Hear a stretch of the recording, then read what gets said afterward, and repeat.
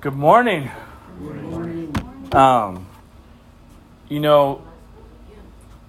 When we're singing those songs right now, it reminded me of, something that I'm still learning.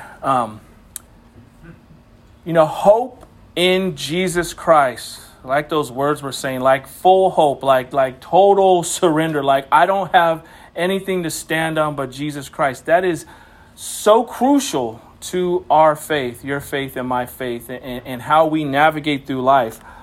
I was reminded this week why we go to the Lord in prayer, like the manner in how we go, right? Jesus taught the disciples how to pray. We all obviously know it's the Lord's Prayer. There's a reason why he starts the way he starts, why whatever's in the middle is in the middle, and how he ends. We have to understand, right? If we just go to the Lord and say, "Oh Lord, I got all these requests and I got all these problems and all these issues," granted, they may very well be genuine. But if we go to him and that's the first thing we say when we open our mouths, we're going to leave that prayer session more beat up than we were when we started. Because we didn't acknowledge him. We didn't honor him. We didn't give him praise, adoration, and glory for who he is. You see, you start like that. Then you lay your requests at his feet. And then you finish off by saying in Jesus Christ's name again, reiterating the fact that he is the only one that holds all things in his hands. He's the only one who has the authority and the power and the wisdom and the intellect and the love to do so, to make things right. Amen. To make miracles happen. And so I'm worshiping, and I'm like, it's clicking to me. It's like, that's why we start with worship. If you come in this building and all you do is hear a word, yes, the word of God has the power to save your soul, but we serve a God of order. There's an order. This is not some business rhetoric, but it's the fact that we come. Why do we come and gather as a corporate group? We come to praise and glorify God. That's the main reason we're here.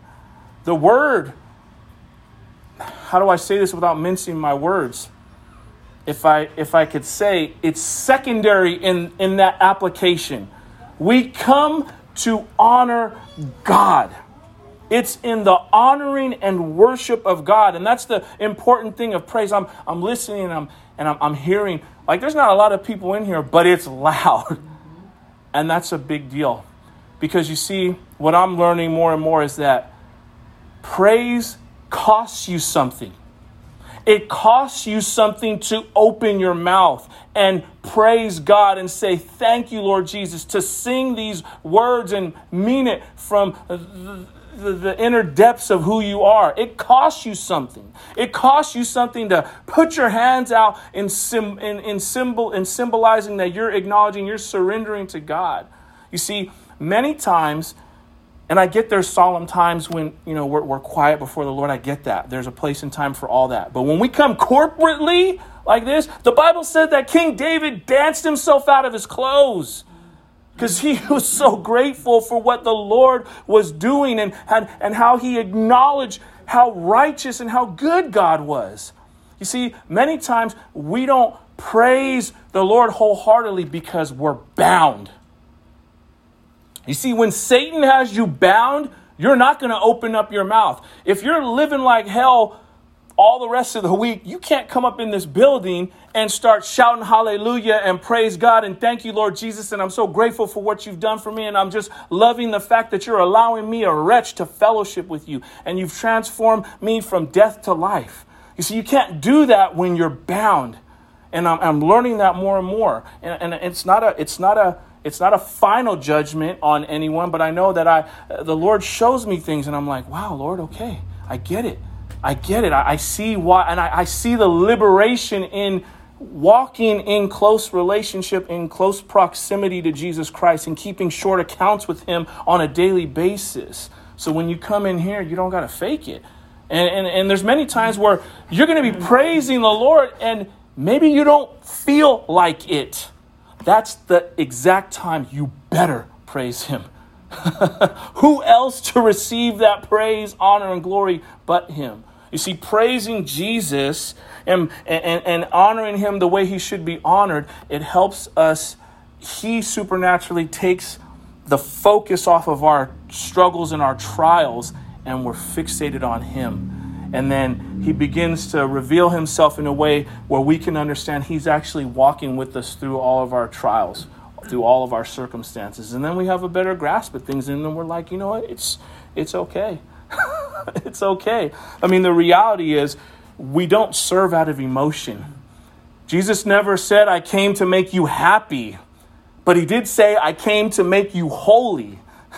What I'm learning more and more too, as I'm going through my own things, is that miracles are received many times through a lot of suffering and struggling and pain. I don't know if I may have mentioned that last week, but this is something that has been revealed to me really close to home, just going through stuff. And it's like, I'm thankful for that. I'm thankful that the Lord allows us to see these things, because it helps put things in the proper perspective. And then we begin to see truly what is a liability in our lives and what truly is an asset. You see, many times we think we invest a lot of time in a lot of stuff, but when reality starts striking and the reality of life starts hitting us, we begin to really assess what our life's composed of and what we're spending our life doing and who we're involved with and who we're engaged with. And many times we come to find out the things that we thought were assets are actually liabilities. And it's through the suffering of life that we can go through that. And then we figure out, okay, well, my biggest asset is Jesus Christ. I better start spending more time with him. I better start fellowshipping more with him and his people. And it's a good thing. So suffering, it's like you think of Joseph. Look at all the suffering Joseph went through. But look at how God used it for his glory. I heard a great message, and I'm sorry, I just got to share real quick because it was so poignant. But just from a human perspective, looking at Joseph's situation, what if Joseph cried out and said, "Oh Lord, I'm in this pit, help me, send me back. I need to be saved." Okay, Joseph would have went back. His dad would have been happy, but what about all his brothers that already threw him into the pit and sold him as a slave? They probably would have been super mad. Then what would have happened? They would have for sure killed him. Then what would have happened after that? The promise to Abraham would have been null and void.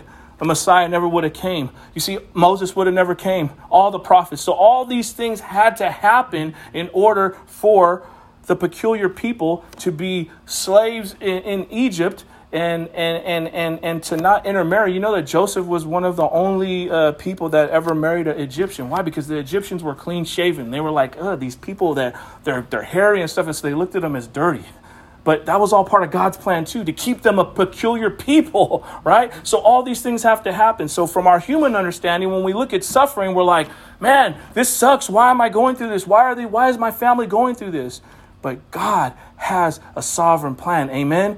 And he is still on the throne. We have to trust that he knows what's best. His ways are not our ways. So that when we do go through the difficulties of life, we can still praise him and still hold on to these promises that are so dear to us that he has in his word. I'll share one more thing. I got to share it. It was such a powerful thing that hit me this week. I was in a training early this week, and the CEO of the company I work for, he was in on the training. He was doing a philosophy training on the culture that we serve and the community we serve, and kind of the do's and don'ts, blah blah blah. He did a little quick and dirty list, and he said something that struck me. He said, "I don't promise anything to any of these clients." He said, because I can't sometimes provide what they need, and we're a service that we provide what these clients need. So he said, if you ever say you're going to do something, you better do it. You better come through. And immediately when he said, I don't make promises, the Lord showed me, I didn't say it out loud, I would have got fired. but the Lord showed me, you don't make promises because you're a man. You can't keep your promises because you're a man. But I know someone who keeps every single promise, every jot and every tittle to the very last. He keeps his promises, and that's God. And it's just a beautiful thing. Just go through the word this week and look for the promises of God. Hold those dearly to your heart. Because I know we're all going through difficulties in life. some more difficult than others, but it doesn't matter. We're all still going through something. And again, this all goes back to the whole point of how we approach God and how we leave God. So we can leave, a situation far better off, knowing that we've given everything to him and we've approached him in the correct manner. Amen? All right. With that, we're in Revelation chapter 20 this morning. We're starting this chapter. We're going to be in verses 1 through 6. This message is entitled The 1,000 Years. It was pretty funny. Veronica was doing the slides, and I came in this morning and I saw it says "Welcome Church," and it just has a mallet and it says "Judgment." And I said, "Hey man, if we happen to have any visitors, man, if they're not in the right frame of mind, they're gonna be like, I'm out of this place. Welcome to church, Judgment. Where's the love?" But again, all in context, we come to understand that his judgments are righteous and they're true, and there's a reason why he goes about things how he goes about them, and so. Rightly handling the word of God is so important, and having the right context, because God is so good. He's given so much time for people to repent. And so when his judgment does come down, it's because it's time. But with that, we're in Revelation chapter 20. Can I say something here? Yes, sir. We're showing Revelation 19:17-21. Correct? That was last week. Yes, sir. No worries. I need to go offline. It's all good. It's all good. Take your time. We're not bound by any technology. That's why you still bring old trusty, whether it's in this form or if you're, in the digital age, you got it on your cell phone. Don't ever come here without the sword of the Spirit. You better have your own. We got 2 in back there in case you don't have any. I don't care. You can mark them up if you want, but bring your sword of the Spirit. All right. In any event, as Lou's getting that done, don't worry about it. If you could, please stand for the reading of God's word. Once again, we're in Revelation chapter 20, and we'll be in verses 1 down through 6. This message is entitled The 1,000 Years. And it says, "Then I saw an angel coming down from heaven, holding on his hand the key to the bottomless pit and a great chain. And he seized the dragon, that ancient serpent, who is the devil and Satan, and bound him for 1,000 years, and threw him into the pit, and shut it and sealed it over him, so that he might not deceive the nations any longer, until the 1,000 years were ended. After that, he must be released for a little while. Then I saw a throne, and seated on them were those to whom the authority to judge was committed. And I saw the souls of those who had been beheaded for the testimony of Jesus and for the word of God, and those who had not worshipped the beast or its image and had not received its mark on their foreheads or their hands. They came to life and reigned with Christ for 1,000 years. Verse 5, "The rest of the dead did not come to life until the 1,000 years were ended. This is the first resurrection. Blessed and holy is the one who shares in the first resurrection. Over such the second death has no power. But they will be priests of God and of Christ, and they will reign with him for 1,000 years. Let's pray. Heavenly Father, Lord God, thank you for your omnipotence. Thank you for your all-knowing presence. Father, you hold all things in your hand, and you reveal things as you see fit for us to receive them. Father, we pray that you would impart within us the wisdom that we need to understand, to rightly divide your word this morning. May you show us how this should drive us to cling to your Son, Jesus Christ, how we should take account of how we are living, Lord, and submit ourselves to you at your feet, Lord. May our lives be able to be transparent before you, Lord. It doesn't matter how we posture ourselves before men and women, but how do we stand before you? What are we doing when nobody's looking, when it's just you and I? Am I living a life of integrity? Am I living a life of close relationship? Am I living a life of action? Father, help us to be those that would live as your followers and to do as you say. Give us the ability and the strength and the love to be obedient. Father, we thank you and we love you. It's in Jesus Christ's mighty name that we pray. Amen. You may be seated. Can I ask what verses we are Revelation 20, 1 through 6.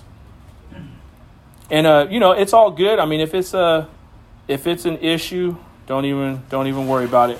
I will make a disclaimer. There is a lot of doctrine in this message, in the sense of there are a lot of verses, there are a lot of scripture that undergird this text and this main point. So much so that I don't have enough time, and you know how I like to read verses. I don't have enough time to read literally all the verses that are entailed in here. I've highlighted some that I will share that are, that undergird the text. But if you're one that takes notes, just kind of, hopefully you can hear the ones that I'm just going to kind of rattle off, and then you can go back in your own time of study and unearth all this truth for yourself to see how the Word of God is just so true. But yeah, I just wanted to make that disclaimer because I will be listing off a lot of verses in our message this morning. But so last week we looked at the fact that the Lord's patience towards humans is not going to last forever, right? It's going to come to an end eventually. There's certainly a window of opportunity to respond to the call of repentance upon an individual's life, but that window is not going to be open forever. At some point, that window is going to shut, that door is going to close, and there will no longer be the opportunity to receive Christ as Savior and Lord. The rider on the white horse, once he returns, we know when Jesus Christ returns, it's coming to that time. The Battle of Armageddon will be the most bloody affair that mankind has ever seen. There's going to be carnage unparalleled to anything the world has experienced up until that point. And again, it will be because people have been seduced and deceived by Satan's deception, and they've embraced it. They've embraced it as truth. People of all backgrounds, doesn't matter if what color you are, what culture you come from, doesn't matter if you're wealthy or rich, doesn't matter if you're poor as dirt. Everyone will be affected by this, and everyone who refuses to submit to Jesus Christ and rather believe the lies of the devil will be in that camp. The world, the nations of the world will come together at some point to try to wage war, a one last stand, if you will, against the mighty hand of God, but they will fail miserably. And that's what leads us to our text this morning in Revelation chapter 20. The first main point of several is this: Satan will be bound for 1,000 years before he is cast into hell forever. As you hear that, 1,000 years, at least this is where my mind went. We always need to remember that God's ways are always different from our ways. His ways are far above what we think or what we conceive. You see, he has a divine purpose for everything that he does or he allows.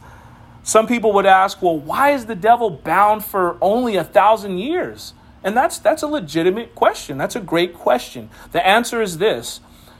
The fact is there will be two sets of people who will live in the earth during the millennial kingdom, which is the 1,000 years when Jesus returns, and also when Satan will be bound. There will be two kinds of people.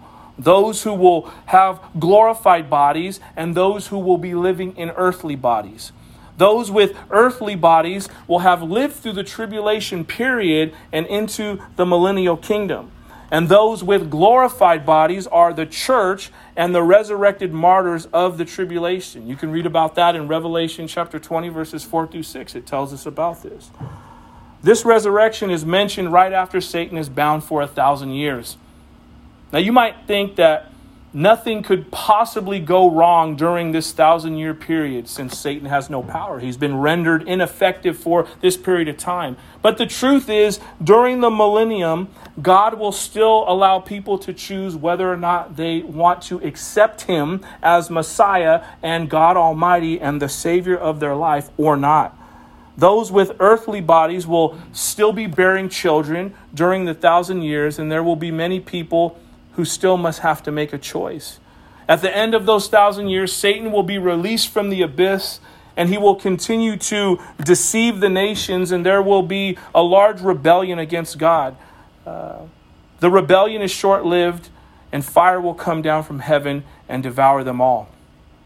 While Satan is bound for 1,000 years, God allows one last opportunity for those who are born in that time to choose him.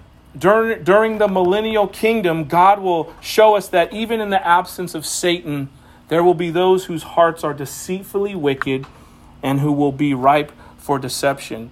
Jeremiah chapter 17, verse 9 tells us, the heart is deceitful above all things and desperately sick. Who can understand it? And again, this is the whole reason why we need a Savior. This is the whole reason why Jesus came to earth, 100% God, 100% man, because of the fall and sin entering into the world. It's interesting because all of creation does groan. I had this conversation with Kalos this morning. He was asking me, I can't remember what he was asking me, but it came to the whole point of, yes, all of creation. We were talking about the rocks crying out and what that means. It means that all of the environment, all of the created beings, everything knows who its creator is. Even in, diamonds breathe. I mean, I'm not getting all weird, but, diamonds breathe organisms. They everything understands it's created, and the earth groans. I mean, you just look at the news. There's stuff going on in, there's a typhoon that's supposed to hit Manila soon. There's a hurricane that's supposed to hit Florida next week. Puerto Rico's already been hit. Canada's been hit. There's all kind of stuff going on. And all of the earth is groaning because of sin, and it's awaiting a return of the Messiah. All of creation knows. And this is why, because of sin. And this is why our hearts are deceitfully wicked. That's why Jeremiah was penned what he penned in Jeremiah chapter 17. And that's why in the millennium, people are going to have to decide whether or not, just like now, will they receive Christ as Savior or will they walk away? The second main point is this: all who have remained faithful to Jesus Christ will be part of the first resurrection.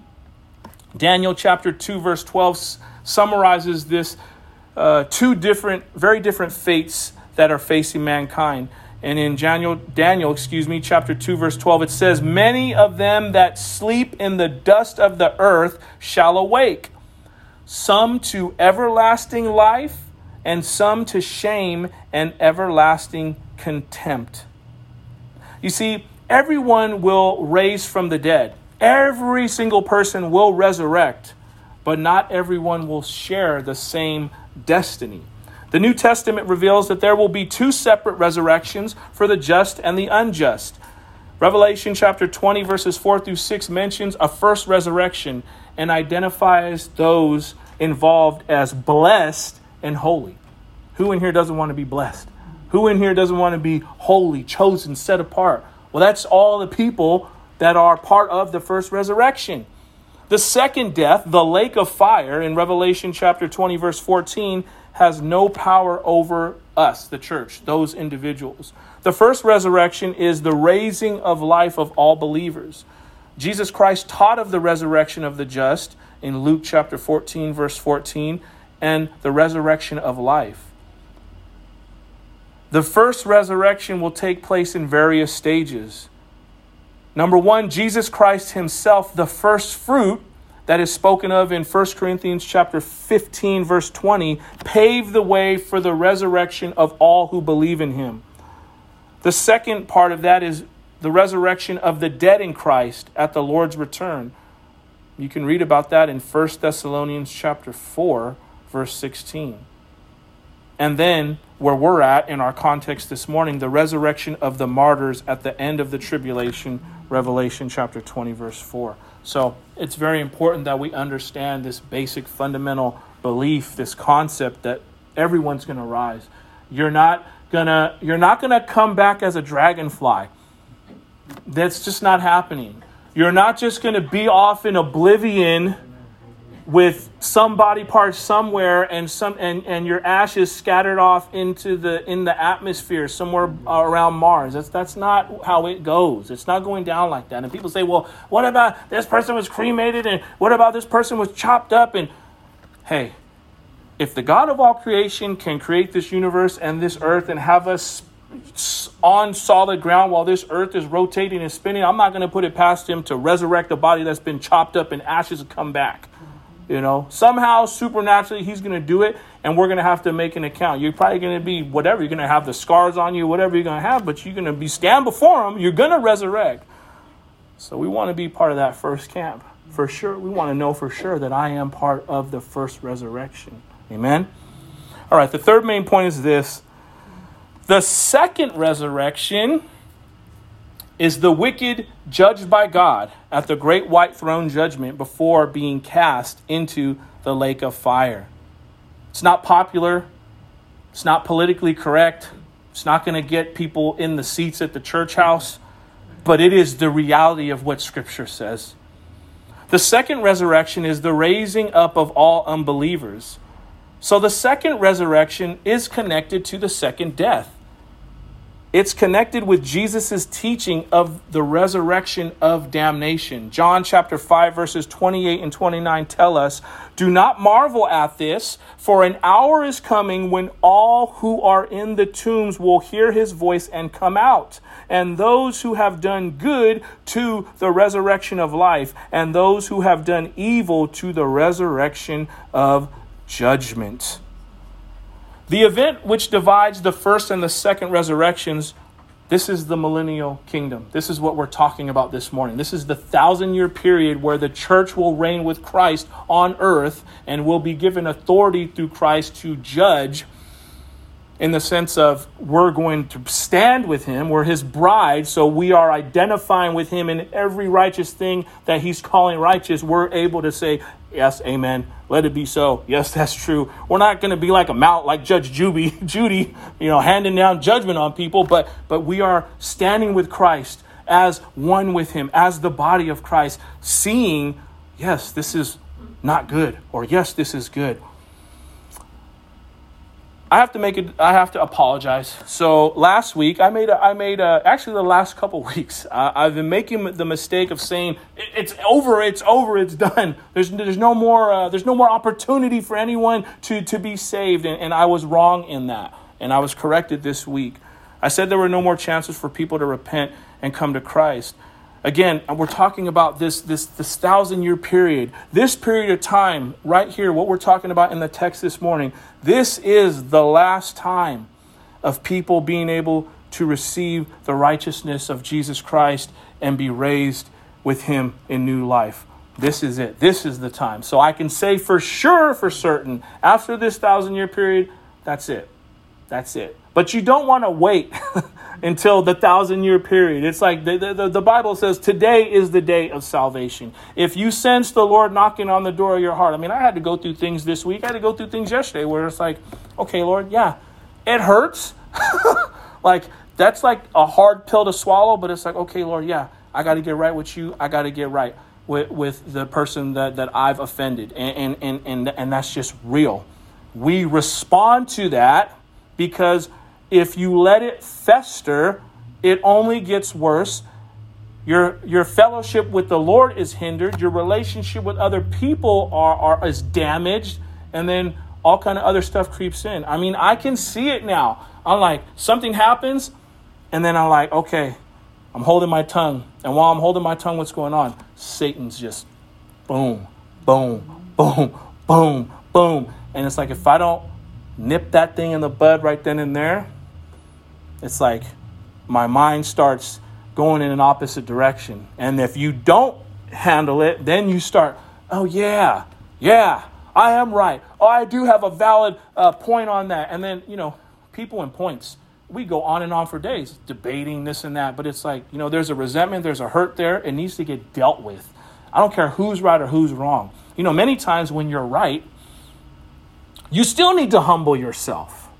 You still sometimes, if someone is offended and hurt, obviously led by the Holy Spirit, sometimes you still need to apologize, even though you didn't do anything wrong. Talk about counterintuitive to the way we think. You see, it's the love of Christ that is going to draw men and women to himself. It is not this, I'm going to be combative because I'm right. That's not it. That is legalism. I understand there's a whole point of casting your pearls before swine. That's not what I'm talking about. What I'm talking about is being sensitive. What does it say in the scripture about eating meat offered to idols? If some people aren't there and they can't deal with that, for the sake of your brothers and sisters, don't engage in that, even though you don't have no guilty conscience about it. You see, but many times we don't think of our neighbors as ourselves, so we don't even consider it. We're just like, this is my right, I'm doing it. Do we cause another brother or sister to potentially stumble because of our own freedom? And that's the same, that lies in the same vein of, even if you're right and there's a disagreement and something happens and someone's hurt and you've offended them, sometimes you still need to apologize. Then they recognize their life. It's that hot coal being heaped on their head. He said, love your enemies. You don't lash out. Don't fight them the way they're fighting you, but win them with humility. Win them with the love of God. Now, I'm not saying being taken advantage of and being used. Again, that's that whole thing of casting your pearls before swine. That's why discernment is in place. But I know in my personal life, many times when I'm like, I don't want to apologize. I don't want to, or maybe it's just asking for forgiveness. I don't want to ask for forgiveness. I didn't do anything wrong. That's the very time you got to do it. You know, again, it's the love of Christ that will draw men onto himself. Going back to this whole 1,000-year period, some people will be saved during the millennial reign of Jesus Christ on this earth, but the rest of the dead, the wicked, will not rise up again until the 1,000 years is over. You see, you and I will rejoice like never before by attending the first resurrection. I can guarantee you right now, I know this for a fact. The way that how would it be if we truly knew and understood we are a part of the first resurrection? We would be shouting and screaming and singing like we've never sung before whenever we got the opportunity to. We would be sharing our conviction and the truth of the gospel with anyone we came in contact with if we really, really saw the gravity of what's going on and how we've been included into this wonderful thing. We wouldn't hesitate. We would not hesitate. We would be the first ones quick. We wouldn't be like the priest and the Levite to see this person all bloodied and messed up and just say, oh, not my business. Oh, I'm too busy. I can't do that. But it's like, if not you, then who? If not you, then who? If not me, then who? Right? When we really understand being a part of the first resurrection, man, it would change the outlook of how we view people and how we view life. Again, assets and liabilities. We would reassess what we think is really important. And we would invest more time into kingdom work, kingdom business. That's the only reason why you and I are still here on this earth. Kingdom business. It's about his business. I'm about my Father's business. I'm not about doing what I want to do. But see, that's the conflicting thing. And we all struggle with that. And I get that. I'm not here to condemn you. I fall in the same category. The flesh is constantly combating the spirit. And so that's why, again, having your center of gravity in line with the Lord, you're going to be far better able to navigate through the things of life, to be more on the mindset of I'm doing things for the Lord and I'm not allowing my flesh to take over, because that's what we struggle with. And it's a big thing here. It's a big thing when we're so bombarded with this life and this reality. But this life and this reality is not all there is. There is an eternal kingdom that we are a part of. We have to have an eternal mindset, a kingdom mindset. We go into the world with a kingdom mindset, not looking at everything as it is, as it seems to be, because it's all fleeting, it's all passing away. Every achievement, every Super Bowl trophy is going to rust. Every expensive Gucci, whatever that's ever been made, is going to be ridden with holes and moths are going to eat it up. What Prada, what Vogue says is important and in fashion, it's all passing away. It's eternal things that truly matter. And the salvation of one's soul is of utmost importance to the Lord Jesus Christ. And what you and I do with the time we've been given, we are all going to be accountable for. It's so much more than this little room on a Sunday morning. It's everything we do outside of these walls. That's what counts. That's what counts. It's what counts when nobody's looking. What are you and I doing? What are we compelled to do? What are we moved with compassion to do through the power of the Holy Spirit directing us? Man, it's a powerful thing. It will literally change our lives. The Word of God will do that. Amen? All right, let's look at verse 1. It says, "Then I saw an angel coming down from heaven, holding in his hand, the key to the bottomless pit and a great chain." So this first phrase, an angel coming down from heaven. The angel that will subdue Satan is anonymous. We don't know. Bible scholars don't know. Anyone who tells you they know, they're lying. And I know who it is. It's not Jesus Christ himself. We don't see it in the text, nor is it Michael or Gabriel. It doesn't say. It doesn't say it's any other high-ranking angel. The final importance of Satan is perhaps indicated in the fact that it is not the Father who deals with him, nor Christ, but only an unnamed angel. The application that we can draw from this is simply, this is a dramatic statement that Satan is not God's opposite nor equal, and that God could easily stop Satan's activity at any time. The fact that God sends, an unnamed angel is showing us that he's making light work of Satan. Let's blow him off. He's nothing. He's nothing compared to God. We talked about this last week. They're not in a wrestling match. Jesus is not jockeying for position to overtake Satan.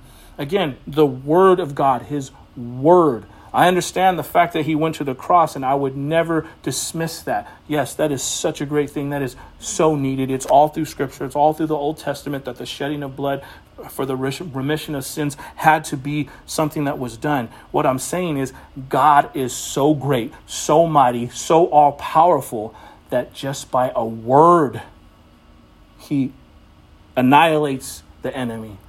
He will undo this world and redo and recreate in a word. In a word. All you have to do is go back to the beginning of Genesis.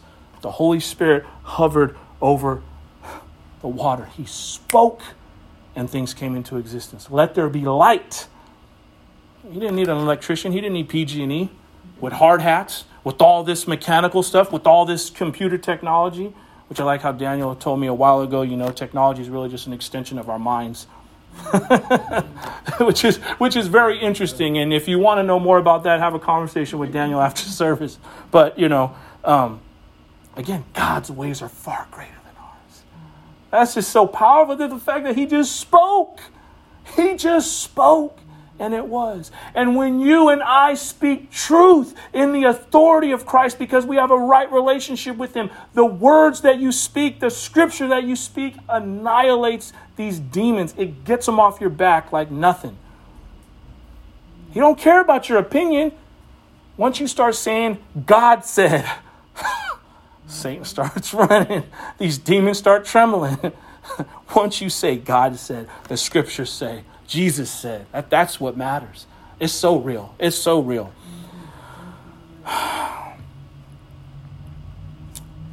You see, God allows Satan to continue because even in Satan's evil, he indirectly serves the purposes of God. This is the whole thing of God being sovereign. I'll go back to Joseph, all the stuff that Joseph went through. Genesis chapter 50, verse 20. I heard a great message this morning. And the pastor said, 50-20 vision. You got to have 50-20 vision. What? 50-20 vision? The doctors say 20-20 vision is the best. 50-20 vision. He was talking about this verse.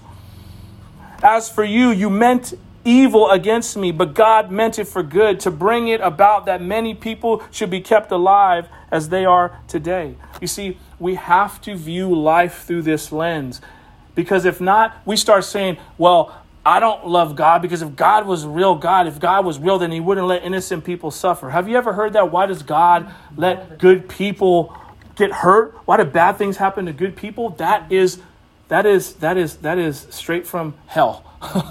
That is not taught in the Bible. What we should rather say is, why do you allow evil people to do good? Why do you save good? Why do you save bad people and make them right? But this whole thing about good people having evil done to them, that's not correct. That's not correct, because all of us are broken. All of us are messed up. All of us are marred by the effects of sin. And there is evil that comes in because we do it to ourselves. We do it to ourselves. They say, don't cross the street without looking or you're going to get hit by a car. Or don't smoke these cigarettes because they're going to give you cancer. And we go ahead and we go do it anyways, and then we end up with cancer and we wonder why we're sick. You see, that's evil that we bring about on ourselves because of our foolish choices. And then there's other evil that happens where it's not our own doing, but it's allowed to happen to us. Remember, we have to understand all of our suffering should point us back to Christ. Should point us back to the one who suffered the most on our behalf so that we could be saved. Now, I can't explain why some people suffer more than others in this life. I can't. But what I do know is this verse is so true in Genesis chapter 50, verse 20. Satan meant it for evil, but God meant it for good. That we must rest upon and have peace about to be able to get through. Amen? All right. Verses 2 and 3 in Revelation 20. And it says, and he seized the dragon, that ancient serpent, who is the devil and Satan, and bound him for 1,000 years, and threw him into the pit, and shut it, and sealed it over him, so that he might not deceive the nations any longer, until the 1,000 years were ended. After that, he must be released for a little while. So we see this. He was seized, he was bound, he was cast, he was shut up, had a seal set on him. He was not able to come out. Remember, Satan's always a counterfeit, right? That's all he does is he counterfeits. Remember, Satan tried to imprison Jesus Christ in a tomb, but he couldn't. He didn't, right? He thought that he had defeated Jesus. Here, God has no problem restraining Satan, and this incarceration is not for punishment, but for restraint. Remember, he will be cast into hell for eternity. That is Satan's punishment. Right now, it's for him to be restrained. Satan's demonic armies are also restrained and imprisoned. Again, some would ask the question, is this literal? Will this really happen? In my estimation of what the Lord has revealed to me in the word of God, certainly it is. You see, the battle is literal. The taking of the beast and the false prophet is literal. The slaying of the kings and their armies is literal. Satan is literal. He's real. And his binding must be equally literal. This must be something that is not just some whimsical spiritual thing. This is something that's going to manifest itself in the physical realm. You see, it will not resolve itself any other way. It's just like Jesus Christ going to the cross and having to allow his blood to be shed and him resurrecting from the dead. Can't find the body because he's seated at the right hand of God. It is real. Other people will say, skeptics, well, what kind of chain could possibly hold the devil? Well, I'm going to just tell you, I don't know what kind of chain could bind the devil. But God can fashion a chain for that exact purpose. We know that right now there are demonic spirits who are imprisoned and chained. Jude chapter 1 verse 6 tells us clearly, and the angels who did not stay within their own position of authority, but left their proper dwelling, he, speaking of God, has kept them in eternal chains under gloomy darkness until the judgment of the great day. You see, that's how raw it is. That's how raw all this stuff is about, yes, bad, good, angels, demons, that the fact that God has restrained all kind of demonic hosts that aren't even allowed out right now. You see how wicked this world is already? You see how possessed people run around doing all kind of nonsense and just living in debauchery and running around with a mind that's reprobate, no conscience seared. This is with demons still being held back When all that gets let loose, forget about it. It's going to be off the chain. Pun intended. It's going to be no joke. You see, if God can chain them now, he can certainly chain Satan for 1,000 years. Some take this as Satan's binding on a personal level, believing that this refers to how Satan's work can be restrained in the life of an individual. This view is completely incorrect, and it does not take the text seriously. You know, when someone says, I bind the devil in their prayers, we have to understand this is a work done on a divine initiative. It is the Holy Spirit. It is the power of Jesus Christ that binds any demonic force. That is why those poor young men that got whooped up trying to use the name of Jesus Christ, they ran out naked and bloodied because they didn't have a right relationship. They didn't commune with Christ. It wasn't authentic. It wasn't genuine. They did not submit all of their lives. They didn't lay upon Christ as, Lord, you are my all in all. So they did not have the right to use the name of Jesus Christ in any effect to come against any unclean spirit. And that's the same thing with us. You can't hold up no crucifix. I don't know, one of them old vampire movie, I can't remember, one of my older brothers, he said something like, yeah, it's like that old vampire movie, and the vampire told the priest, man, you need to have a connection to use this. And the vampire grabbed the cross and threw it to the ground. The poor priest couldn't do nothing. You see, because it's not all that. It's about the relationship, and it's about him. If he is your Lord of Lords and your King of Kings, then in that you have the authority. You're a herald, right? A herald's job was, he just went out into the middle of the town and the village and started yelling out whatever the king said to say. And that's us. We're just heralds. That's all I'm doing up here. I'm just a herald. I'm just a poor beggar saying, hey, this is what Abba Father said, and I'm saying it, right? But in order for it to have effect in my own personal life, I have to have a right relationship with God.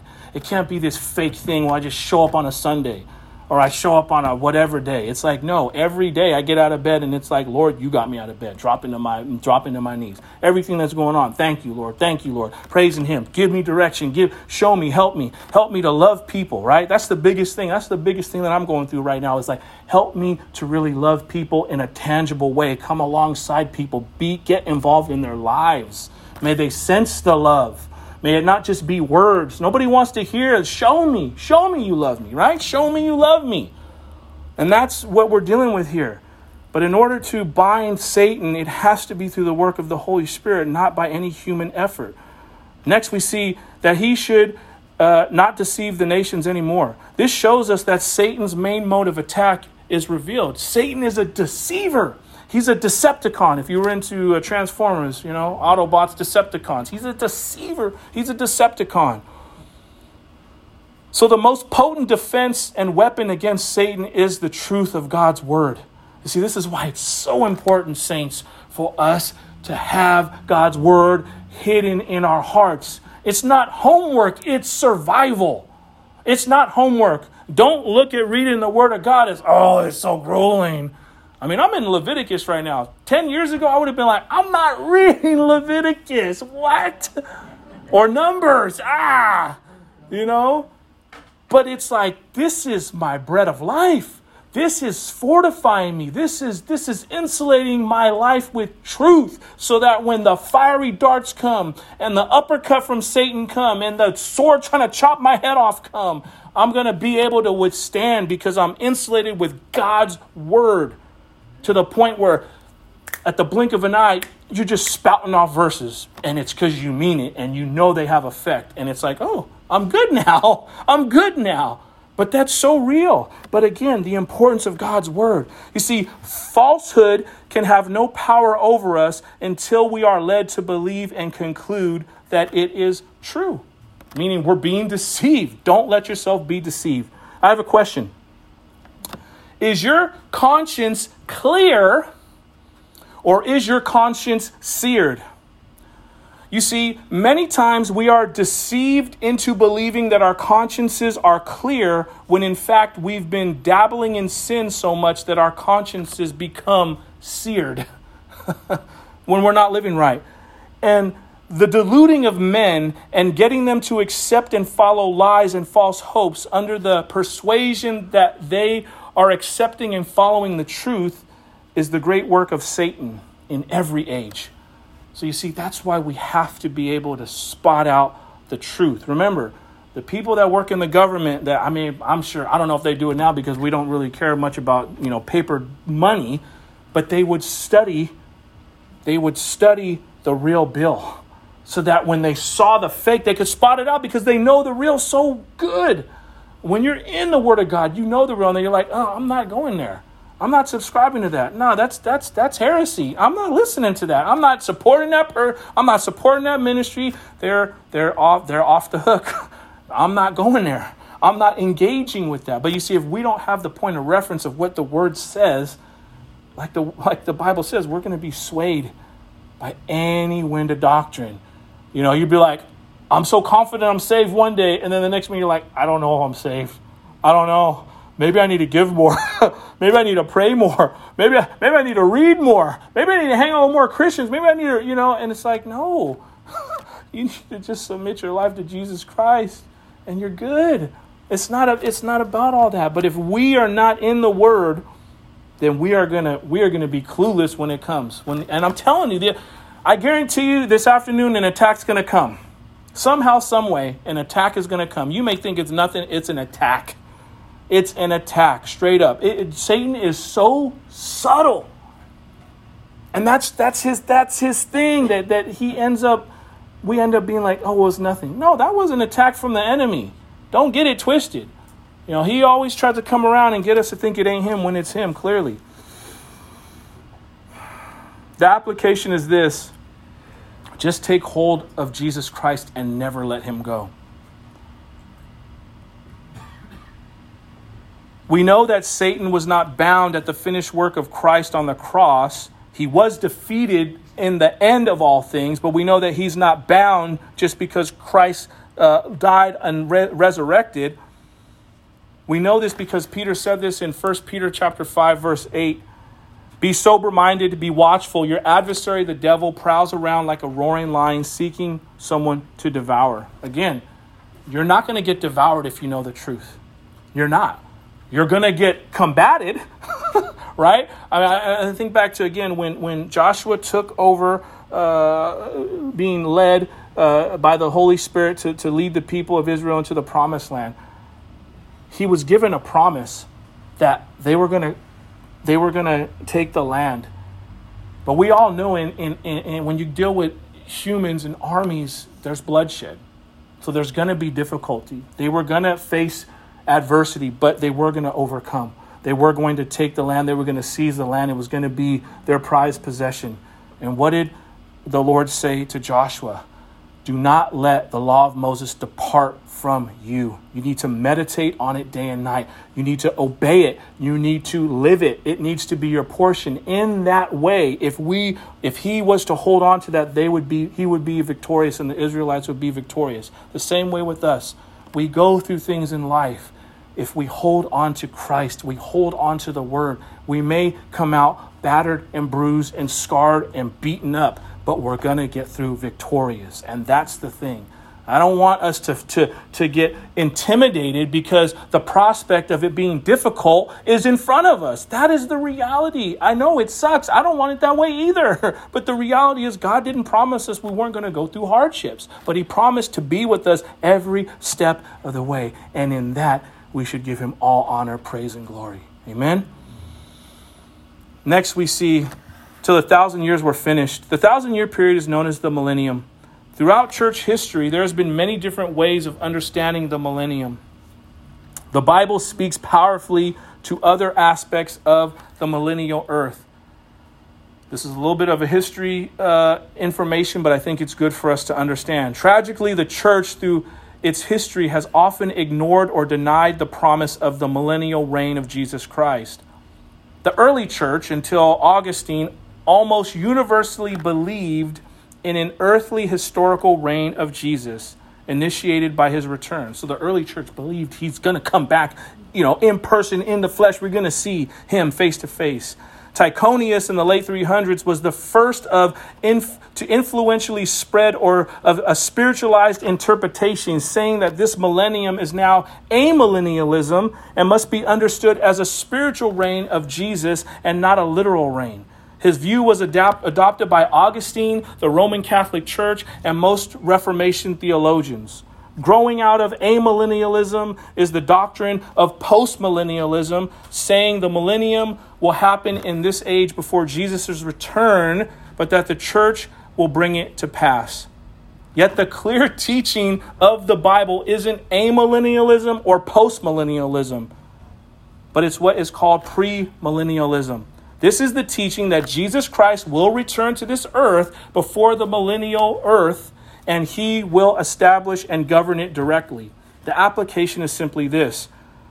There is no need to say that Satan is only bound in a spiritual sense and that Jesus Christ only rules in a spiritual sense. When we consider the rest of Scripture, the earthly reign of Christ and his people on earth is plainly taught in the Old and New Testaments. In the Old Testament, we see it in Psalm chapter 72, Isaiah chapter 2, verses 2 through 4, Isaiah chapter 11, verses 4 through 9, Jeremiah chapter 23, verses 5 through 6. I'll read that, but this is where I'm going to get into rattling off Scripture, just so you guys have the framework. Maybe I should have things typed out. I don't know. But either way, if you can jot them down, jot them down. This scripture says, "Behold, the days are coming, declares the Lord, when I will raise up for David a righteous branch, and he shall reign as king and deal wisely and shall execute justice and righteousness in the land. In his days, Judah will be saved and Israel will dwell securely. And this is the name by which he will be called. The Lord is our righteousness." And there's many more passages than that. In the New Testament, we see it in Luke chapter 1, verses 32 and 33. Matthew chapter 5, verse 18, Luke chapter 19, verses 12 through 27. I just share that because, again, all Scripture supports this. This isn't just something that somebody pulled out of their ear and just said, oh, this is what it is. No, this is what Scripture says. In all, there are more than 400 verses and more than 20 different passages in the Old Testament which deal with this time when Jesus Christ will rule and reign personally over planet Earth. He's going to come back. He's going to be here. There is going to be 1,000 years where he is going to reign with his church. Who will be on the earth in the millennium? Even after the rapture and the vast judgments of the Great Tribulation, there will still be many people left on this earth. After Jesus returns in glory, he will judge those who survive the Great Tribulation in the judgment of the nations. You can read that in Matthew chapter 25. This is not a judgment of salvation, but a judgment of moral worthiness and entrance into the millennial kingdom of Jesus. The unworthy will be sent into eternal damnation, and the worthy will be allowed in Jesus' millennial kingdom. Now we see this statement, till the 1,000 years were finished. Some of what we know of the millennium comes from other passages of Scripture. During the millennium, Israel will be the superpower of the world, leading the nation in all the earth. And the center of Israel will be the mountain of the Lord's house, the Temple Mount, which will be the capital of the government of the Messiah. All nations will flow from this capital of Jesus' government. Isaiah chapter 2, verses 1 through 3 tells us, the word that Isaiah, the son of Amos, saw concerning Judah and Jerusalem. It shall come to pass in the later days that the mountain of the house of the Lord shall be established at the highest of the mountains and shall be lifted up above the hills, and all the nations shall flow from it. And many people shall come and say, come, let us go up to the mountain of the Lord, to the house of the God of Jacob, that he may teach us his ways, and that we may walk in his paths. For out of Zion shall go forth the law and the word of the Lord from Jerusalem. The application is this. During the millennium, the citizens of earth will acknowledge and submit to the lordship of Jesus Christ. It will be a time of perfect righteousness on this earth. Something that we haven't seen. Adam saw it, but ever since that, nobody saw it. There'll be no more war. There will still be conflicts between nations and individuals, but they will be decided justly and decisively resolved by the Messiah and those who reign with them. It isn't the reign of the Messiah itself that will change the hearts of men, because people are still going to have to trust in him for his work for them to be saved. But war and armed conflict will not be tolerated. And this goes back to the animals, things I was talking to Kalos about. The way animals relate to each other and to humans will be totally transformed. A little child will be safe and will be able to lead a wolf and a leopard or a young lion and a bear. It's just like where you get that picture, right? It's because this is what's happening, right? You can even do studies. We weren't supposed to eat meat. We're supposed to be eating vegetables and fruit. It's only because of the fall that we became like, I'm going to eat some steak. That's not what we were supposed to be. We will be back to that place when that time comes. Even the danger of predators like cobras and vipers will be gone. And I have scripture to back up what I just said. In Genesis chapter 9, verses 2 and 3, the Lord gave Noah and all of mankind after him the permission to eat meat. You see, at the same time, the Lord put the dread of man in animals so that they would not be effortless prey for humans. Now in the reign of the Messiah, that is all reversed. For this reason, man can think that the reign of the Messiah and the millennium, humans will return to being vegetarians as it seems like they were before. Genesis chapter 9, verses 2 and 3 tells us, the fear of you and the dread of you shall be upon every beast of the earth and upon every bird of the heavens, upon everything that creeps on the ground and all the fish of the sea. Into your hand they are delivered. Every moving thing that lives shall be food for you. And as I gave you the green plants, I give you everything. It's very interesting, So, it's good to eat meat. It's not a big deal, but, we're not going to be eating it at that point. So, I don't know. I guess kale, here we come.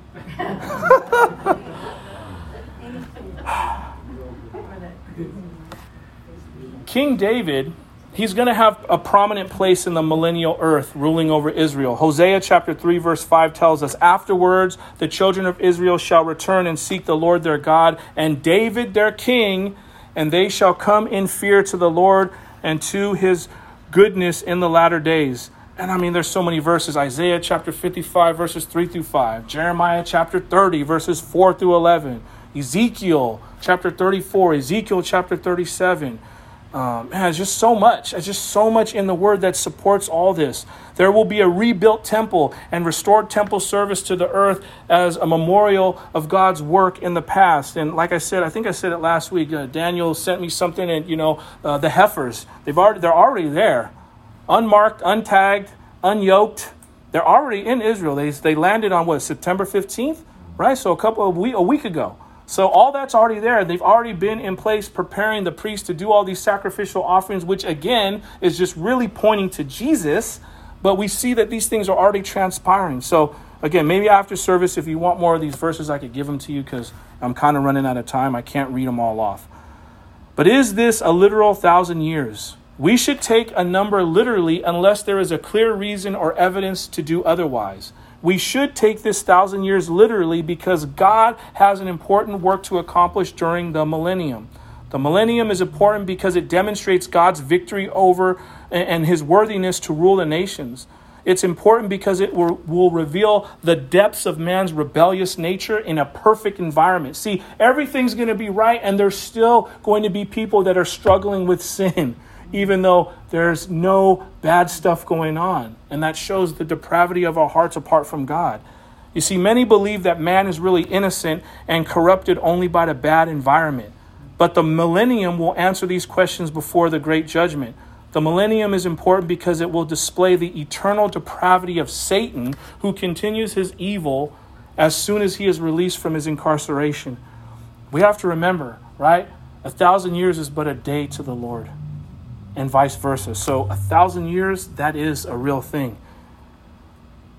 And then he saw in verse 4, I saw the thrones, and seated on them were those with the authority to judge, who judgment was committed to them. And I saw the souls of those who had been beheaded for the testimony of Jesus Christ and for the word of God, and those who had not worshipped the beast or its image and had not received the mark on their foreheads and their hands. They came to life and reigned with Christ for 1,000 years.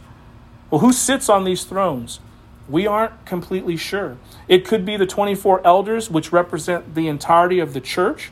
It could be the apostles, or it could be the company of saints as a whole. Judgment was given to them. Perhaps this is the judgment of angels mentioned in 1 Corinthians chapter 6, verses 2 and 3. But it is more likely that these are the saints that are ruling on and over the earth. And again, it says they lived and reigned with Christ for 1,000 years. These saints reigned with Jesus for the same period of time that Satan is bound. They administrate the kingdom of Jesus Christ over the earth, reigning over those who pass from earth to the great tribulation, to the earth and of the millennium. And we see those who were beheaded, those who did not worship the beast or take the mark. All those who overcome Jesus or overcome Satan by Jesus Christ will reign with him. So that means if you remain faithful, if you live out your life in obedience to Jesus, you will reign. I will reign with him. Why does John mention the tribulation saints? They are specifically mentioned to encourage them while not implying others will be left out. This is a special vindication for tribulation saints. They suffered under the Antichrist, and now they are in authority, and the Antichrist is destroyed. So these martyrs are literal, but they also represent all that give their lives in faithfulness to Jesus. So they represent you, they represent me. And a side note to support that is beheaded. If you do a word study, it actually is a broader word than just your head being cut off. In the ancient Greek, it really means executed. So anybody that's gone through that is included in what is talked about in verse 4. And I'm ending with verse 5 and 6. I'll wrap it up in just a minute here. And it says, the rest of the dead did not come to life until the 1,000 years were ended. This is the first resurrection. Blessed and holy is the one who shares in the first resurrection. Over such, the second death has no power, but they will be priests of God and of Christ, and they will reign with him for 1,000 years. It's very important because we remember the scripture says that every man is to be a priest of his home. And that's a great responsibility. That's a great gift of God. And so we see it encouraged again right here about being a priest. This is the first resurrection. The first resurrection is the granting of resurrected life to all those who are dead in Christ. This is a resurrection of blessedness, because blessed are and holy are he. This is a resurrection of power. Over such, the second death has no power over it. This is a resurrection of privilege. Again, they shall be priests and they shall reign. We shall reign with him for 1,000 years. This part is not good. The rest of the dead. Those who do not have part in the first resurrection are not blessed. They are under the power of the second death, and they are without privilege. Again, John chapter 5, verses 28 and 29. Do not marvel at this, for an hour is coming when all who are in the tombs will hear his voice and come out of it. And those who have done good, they will resurrect to life, and those who have done evil will resurrect. It will be of the resurrection of the judgment. As Michelle and Isaiah come up, I'll end with this last point. The two events are separated by this 1,000-year period because the rest of the dead are not given their resurrection bodies until this is over. This is something to consider. Some would say the first resurrection is a singular event. It argues well for a post-tribulation rapture because it implies that all saints receive their resurrected bodies at the same time, immediately before the rule and reign of Jesus Christ. If the first resurrection is an order of class encompassing previously dead believers, the raptured church, and saints from the Great Tribulation, then the idea fits a pre-tribulation framework. This is interesting. Donald Barnhouse, if you know who he is, the late, great Donald Barnhouse, great in the sense that he was just a great servant of the Lord from Philadelphia. He says in the phrase first resurrection, it must be especially emphasized that our phrase in the apocalypse covering this resurrection is a retrospect that looks back over all three phases of the resurrection. The first resurrection is not an event, but an order of resurrection, including the righteous who are raised from dead before the millennium kingdom begins. And the bottom line is this. However, the first resurrection is going to work out, right? That's a lot of technical stuff. If you want to nerd out on the word, you can find out about that in your own time. But the reality is, you want to be included in it. You want to be in the first resurrection. You don't want to be left out. You don't want to be left behind. Like, Kirk Cameron, the whole movie Left Behind, they came out with a board game for it. I mean, you don't want to be left behind. May we take seriously the call upon our lives as Christians to 1, minister to God and bless Him by our obedience to Him. That's number 1. Number 2, may we equip the saints of God, encouraging and spurring one another along for every good work. And 3, may we spread the good news to all who come across our way, leading them to wisdom and power through the Holy Spirit. Amen? Let's pray. Father God, Lord, we just can't say enough about your love for us. Thank you that you don't forget about us. Thank you that you are merciful. Thank you that you always point us in the right direction. Help us break our stubbornness. Help us to be meek. Father, we thank you and we love you. It's in the mighty name of Jesus Christ that we pray.